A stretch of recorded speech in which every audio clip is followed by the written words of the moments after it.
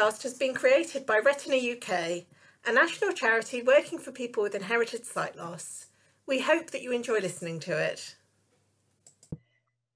Hello everyone, thanks for joining us. I'm Kate Arkle, Research Development Manager at Retina UK. Today I'll be chatting with 3 people living with inherited sight loss who were among the first to receive gene therapy for their condition on the NHS. All 3 have sight loss caused by faults in the RPE65 gene, and earlier this year received a therapy called Luxturna, which is specifically designed to address this genetic fault. There are a number of similar therapies currently in clinical trials, all aiming to stabilise sight loss or improve vision. So we hope our guest today will be the first of many to receive treatment over the coming years. Welcome all of you. It'd be lovely if you could first just introduce yourselves and tell us a little bit about yourselves, how old you are, where you're from, and a little bit perhaps about your sight loss history as well. Jake, should we start with you? Yeah, so hello everyone, my name's Jake, I live in the northeast of England. I am 24 years of age and I live with my parents at the moment. My sight loss really isn't as bad as what a lot of people have, and I've got a few friends who have very similar conditions and they've lost a lot more than what I have, and my vision's quite stable, to be honest with you, and has been for a lot of years, and it's going to be a lot more stable for the next 20 or 30 years with the treatment that I had in January. So yeah, that's about it really. Brilliant, thank you. Lee, what about you? Okay, so I'm Lee. I'm from Chorley in Lancashire, 40 years old. My sight loss is pretty much been it was pretty stable as a kid. And then through sort of like my 20s, it started to deteriorate. It was getting pretty bad as the years went by. And obviously, you know, I was seeing the doctors at the hospital and everything, and just recently it was like this. I got an email saying that this was available, and a phone call from the genetic counsellors at the hospital, and there was really, you know, looking forward to everything, and I was well impressed because for so many years it's just been a case of like, you know, sorry, there's nothing. There's still no cure. There's still nothing we can do. It's just a case of like. It's a degenerative. Can't even speak. Degenerative. I can't say it anyway. Yeah, we all know what you mean. And it was basically just when this came along, I jumped at the chance. Basically, I mean, I did all the tests to make sure I was eligible, and literally it was a case of like, yeah, I'll do it. And they were like, well, do you not need time to think about it? I was like, no. I said, I thought about it. Well, actually, we'll have a little bit of a chat about that decision-making process later, because no worries. That's something that a lot of people are going to be interested in, about that and how easy that was for you. Matthew, can you just tell us a little bit about yourself? Yes, of course. Hi, everyone. I'm Matthew. I'm 49. I live here in London with my wife. I was diagnosed with RP as a child, and similarly to Jake and Lee, my sight was stable for a lot of my life. I could read, print, and use computers into my 30s, but after that, my central vision really fell off. Right. Okay. Matthew, you're actually the oldest of the 3. Tell us a little bit, I mean, Lee touched on this, but I mean, in your 20s and 30s, did you have any expectation that there might be a treatment that would improve or stabilise your sight loss? I didn't have an expectation that there would be a treatment in my 40s. It's science fiction. Okay, yeah. Is that how the 2 of you felt a little bit about it as well? I mean, Jake, when were you first aware that a gene therapy that might be appropriate for your condition was sort of in the pipeline, as it were? I think it was 2019. There was a BBC News article about something that I got sent from Moorfields in London, explaining that there could possibly be something offered in the future. I didn't know how soon that was going to be, like probably the two other lads, I was just happy to participate in any research that would help someone in the future. That's the way I always thought.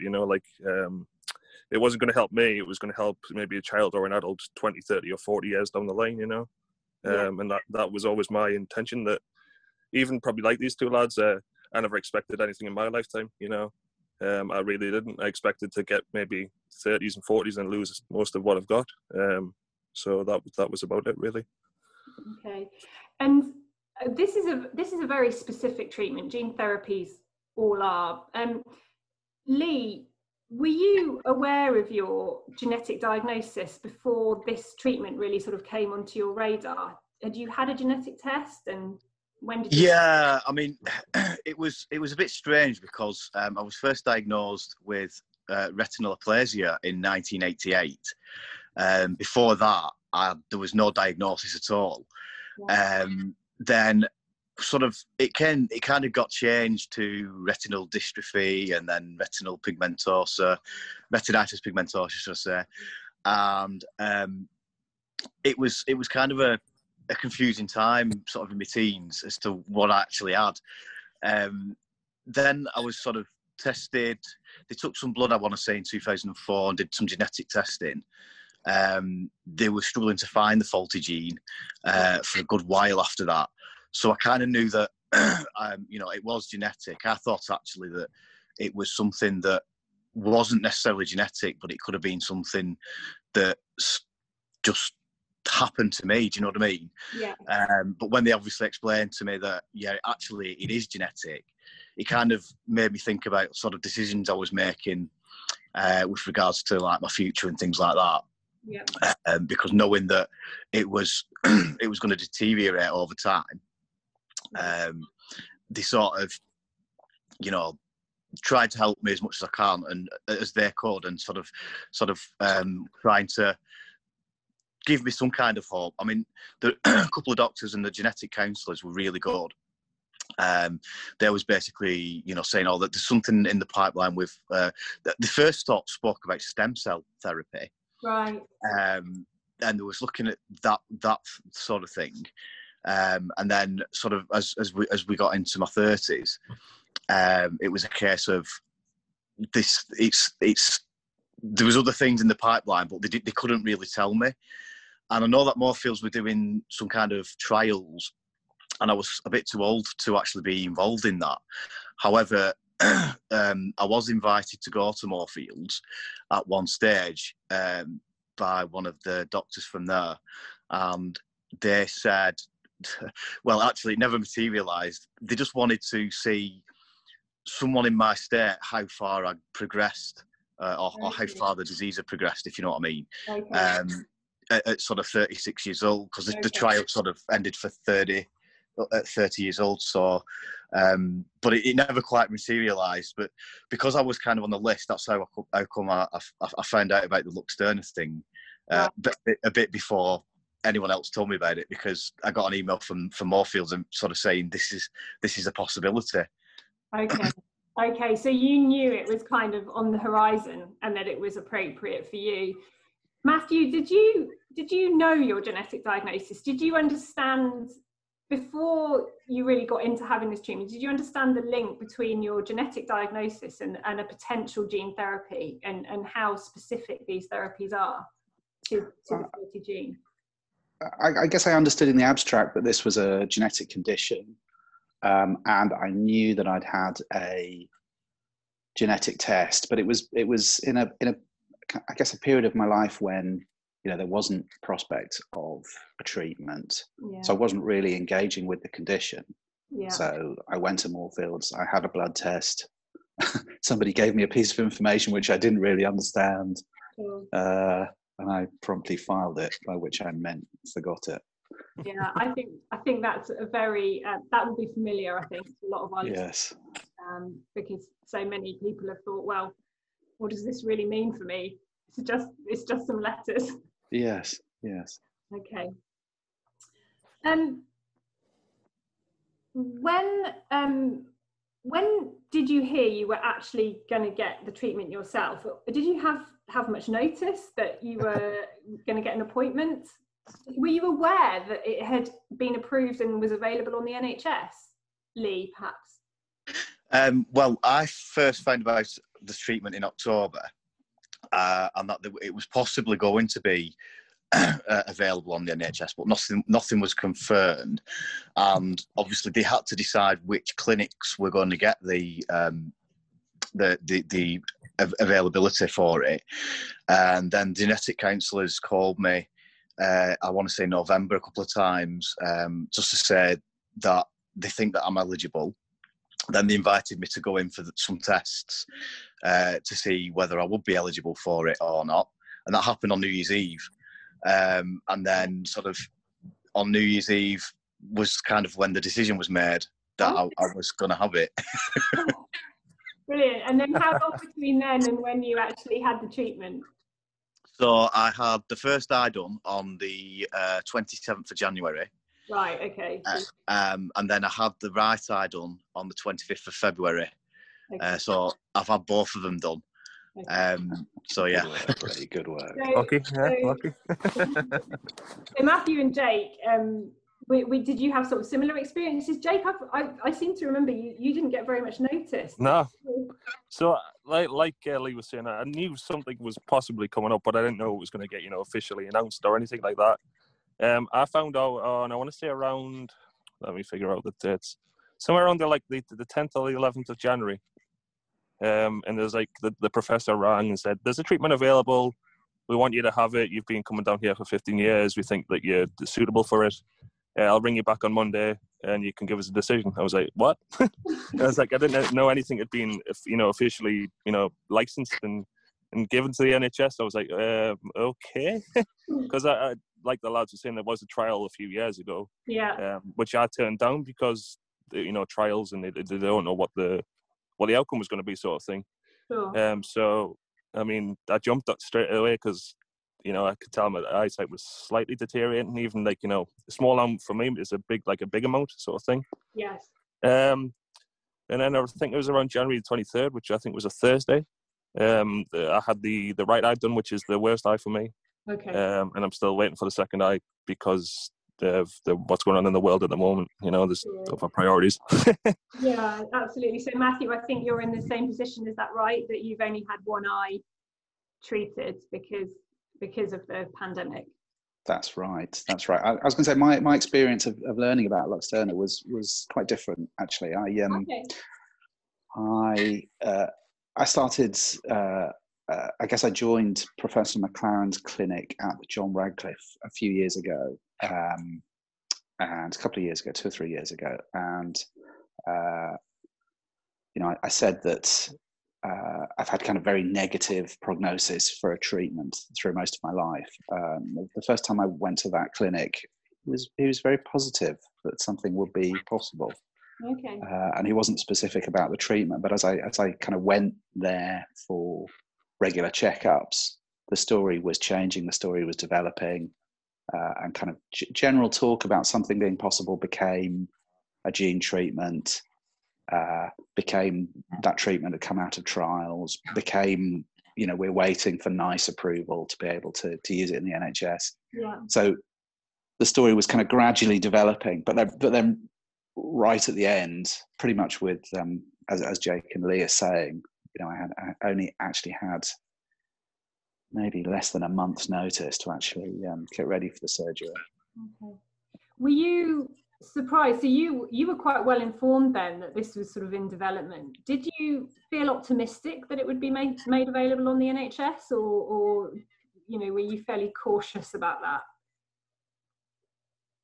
I think the messaging has been so consistent for most of my life that I didn't take it for granted right up until I had a surgery date. Yeah. When I learned that the treatment had come out of trial and was being, considered by NICE as an actual treatment, that's positive. But the way of the world is, that's still no guarantee, right? It's only a guarantee when you get your surgery day. Well, that's how it felt. Yeah, and obviously at Retina UK, we're really aware that NHS availability is obviously going to be something that we're going to have to keep working at, and make sure that others in our community who have obviously different gene faults and will need different therapies will be able to access these treatments.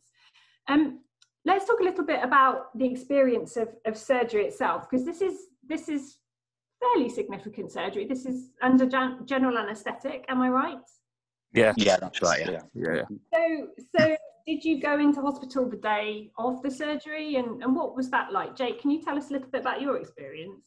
I was actually at Moorfields for part of they're doing a natural history research study, which they've been doing for a long time.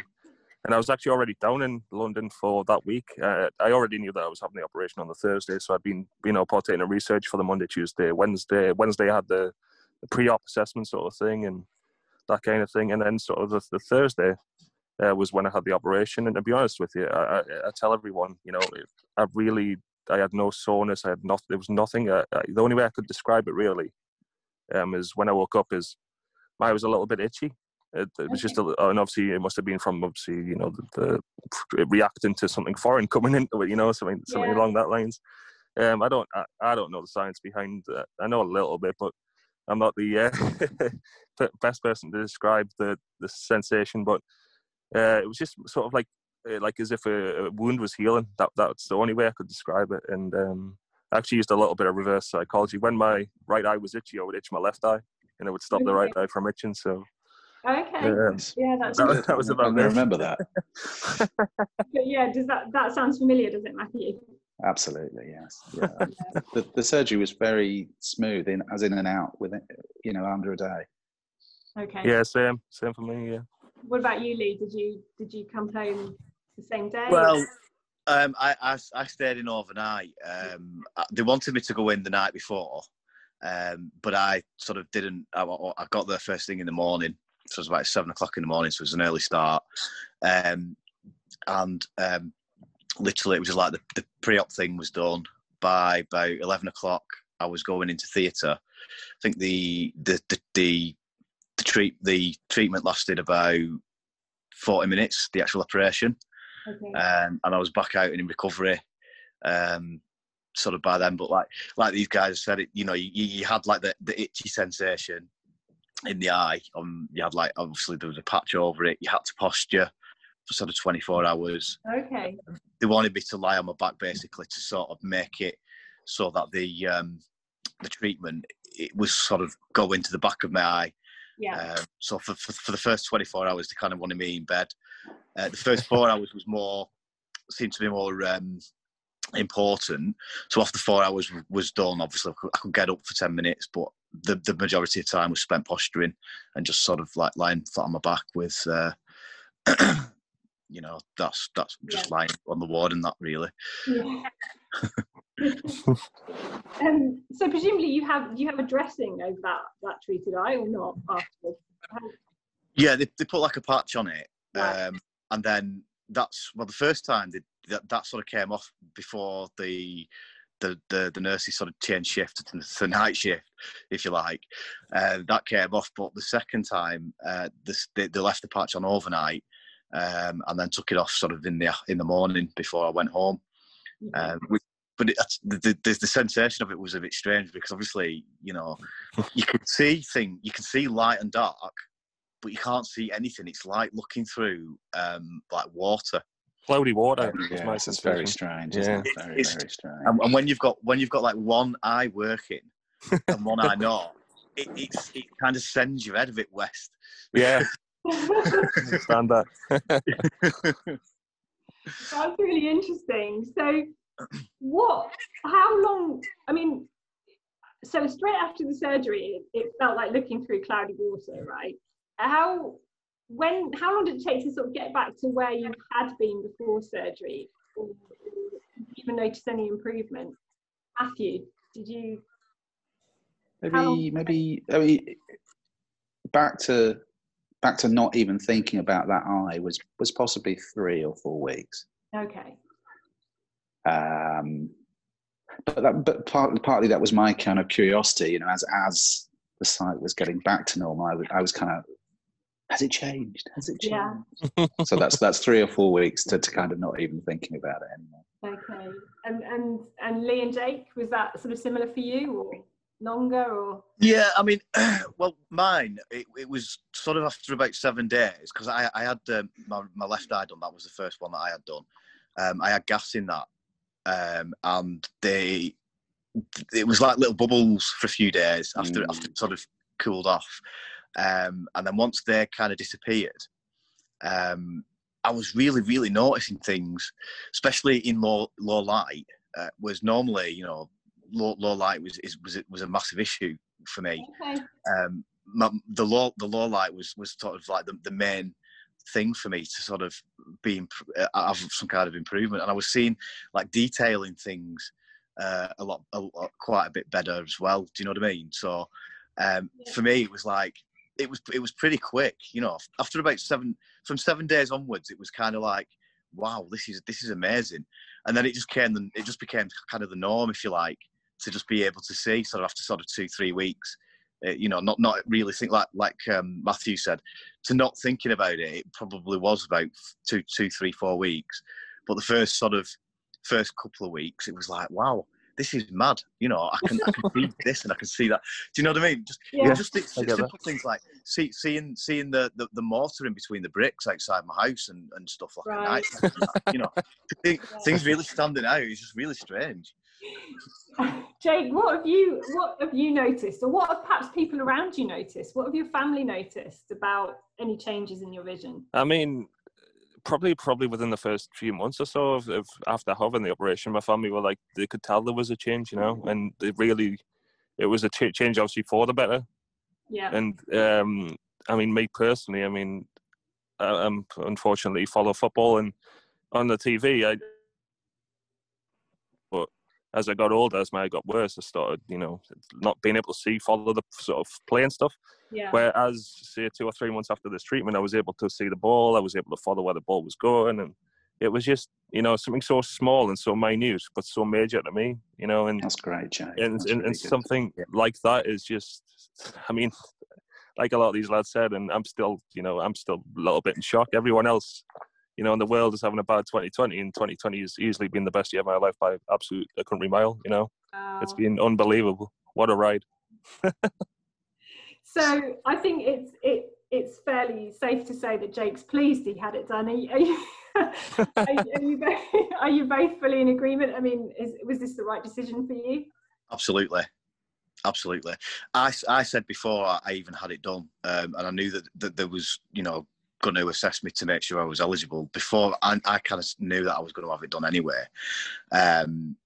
And I sort of had a conversations with my boss at work and my wife, and you know what I mean. And the outcome of that was literally, do you know what? If it doesn't work, at least I've tried. And if it gets better, you know, if it improves ever so slightly, it's an improvement. It's better than passing the opportunity up and saying, "Oh, I wish I should have done that." Do you know what I mean? So yeah, it was absolutely the right decision for me. Yeah.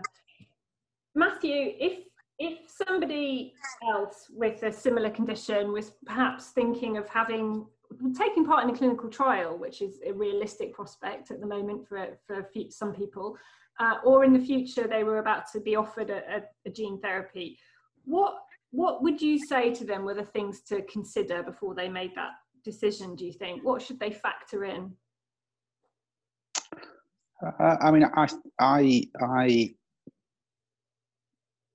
it's actually a hard question to answer. Okay. I guess it's very individual, isn't it? Yeah, it's situational, you know. It depends on the situation, I guess, and what each individual's vision is like, you know. I guess there's something about kind of general risks of surgery. All surgery carries risks, right? And the nature of this treatment means that there is risk of infection. And I guess it's being able to assess those risks against the potential benefit. Yeah. And actually to I mean, for me, sometimes I found it quite hard to kind of evaluate that risk reward trade off, because the technology is so incredible, and I wasn't prepared for it, and I was so grateful and surprised to be selected. It's so new, isn't it? I mean, you guys, I said when we were chatting before we started recording that the three of you are trailblazers, really, because this is so new, and we hope it will be the first of lots of these treatments, and there's lots of research going on and all sorts of different approaches. But you three were really right on the forefront of this. What would you hope, if we were sitting here in 10 years' time, what would you hope was the situation then for somebody who had just been diagnosed with a sight loss condition? Anyway, Matthew, Lee? Well, I guess. I mean, if I think back to my journey from diagnosis, echoing, I think maybe more Lee's experience, but from my diagnosis going forward, there was no hope of a treatment, and I was just kind of sent out into the wild to get used to get ready for blindness. Right, I was kind of discharged from a hospital because there was nothing that could be done. Yeah. So I was just kind of trying to make my way as best I could with sight loss. Yeah. So I guess there's something about more research, more treatments. Hopefully that will result in fewer people being kind of just sent off into the wilderness. Yeah. Jake and Lee, do you have any thoughts on that? Go on, Lee. I'll let you go first. All right, no worries. I would think that if I was sitting here in 10 years' time and someone said to me, "I've just been diagnosed with RP," there's a couple of different treatments. See, I'm a bit of a risk taker when it comes to things like that, because if I think there's a treatment that can help anyone in any way, shape, or form, health-wise, that is relatively new, and the risks are relative to what and they outweigh that. If it's a 50-50, or even if it's a 60-40, that it might go wrong, that 40% is still a big enough for me, just a percentage to sway me to say to somebody, you know what, you need to go and get that treatment done, because it could potentially change your life. Now, I'd say to them, don't get your hopes up, because it might not work. It might not be. If it does work, it might. It might not be as much an improvement as you wanted it to be. Yeah. But also be prepared for if the inevitable happens. Don't forget. I mean, my eyesight has been deteriorating for a while. Such as Matthew, and the fact that obviously there's been no diagnosis forever, up until, well, not diagnosis, no treatment, should I say, forever. And it's been like a preparation for blindness anyway for me. So if something had gone wrong in the treatment and my eyes had gone worse because of the treatment, to be quite honest with you, I was kind of half prepared for that anyway, because of the fact that it had been deteriorating for so long. But yeah, I mean, hopefully, I mean, I would hope whatever conditions they've got, whether it be genetic or whether it be the eyes, your arms, whatever, if there was some kind of treatment for somebody, I would say, look, you really need to seriously consider it, regardless of what the risks are. Do you know what I mean? Yeah. Jake, do you feel sort of similar? I mean, obviously you're a little bit younger than the two other guys, and perhaps your vision not quite so far along that sort of I can understand that. Again, similar sort of thing to Lee, really. If there is going to be something out there in 10 years' time, I'd honestly recommend just giving it, because, especially if it's licensed on the NHS, the risks normally get outweighed by the benefits. Normally there's a better chance of whatever, and hopefully this gene therapy is not just a start for the eyes, but the whole body. They can treat all sorts of conditions in the future. And to be honest with you, like, I know it's going to sound strange. I am a little bit younger than the two of our gents, but I kind of accepted the fact that, like, that I would go blind eventually, and I never saw this sort of coming along in my lifetime. And I'm still sort of shocked by it. And it's one of those things where you just think, I've been so lucky. I mean, I feel so privileged and honoured to live in a country where we can get this for free. If it was a different, part of the world where you have to pay a lot more money and, go through a lot more of problems to get something. I mean, we're so lucky to live in a country where it's, it's available for free. That's the one thing. Because when I was younger, people were like, "Oh, we can raise this money, you can go get the treatment in America, whatever." And I was like, "It's not." I know it sounds really more, morbid and stuff, but it's not. It wasn't going to kill me. Do you know what I mean? It wasn't ever going to. It's not that kind of situation. Whereas, a child with cancer who needs treatment in America or wherever in the world, that's a life-threatening disease. Whereas this was just going to mean that I wasn't going to see that well. Everything else still worked. That's the way I always seen it. And like I said, just give it a go. If it, like Lee says, if it doesn't work out, at least you've tried. Do you know what I mean? At least you've made your mark on society. Absolutely. And I mean, going to America anyway wouldn't have made any difference back then, because there was nothing anywhere, and actually the UK was not very far behind America in terms of availability. But of course, in America, their healthcare system is very different. Private, yeah. So, a few more hoops to jump through over there. So yes, I think we're all very, very grateful for the NHS. Well, definitely, especially at this, the time where it's getting out, going away from the sort of eyesight of thing. It's getting, absolutely like torn through the mess at the minute, and you just think, that these people are doing everything for what's going on in the world, and they're also at the forefront of research and medical developments, which is incredible. Absolutely, yeah.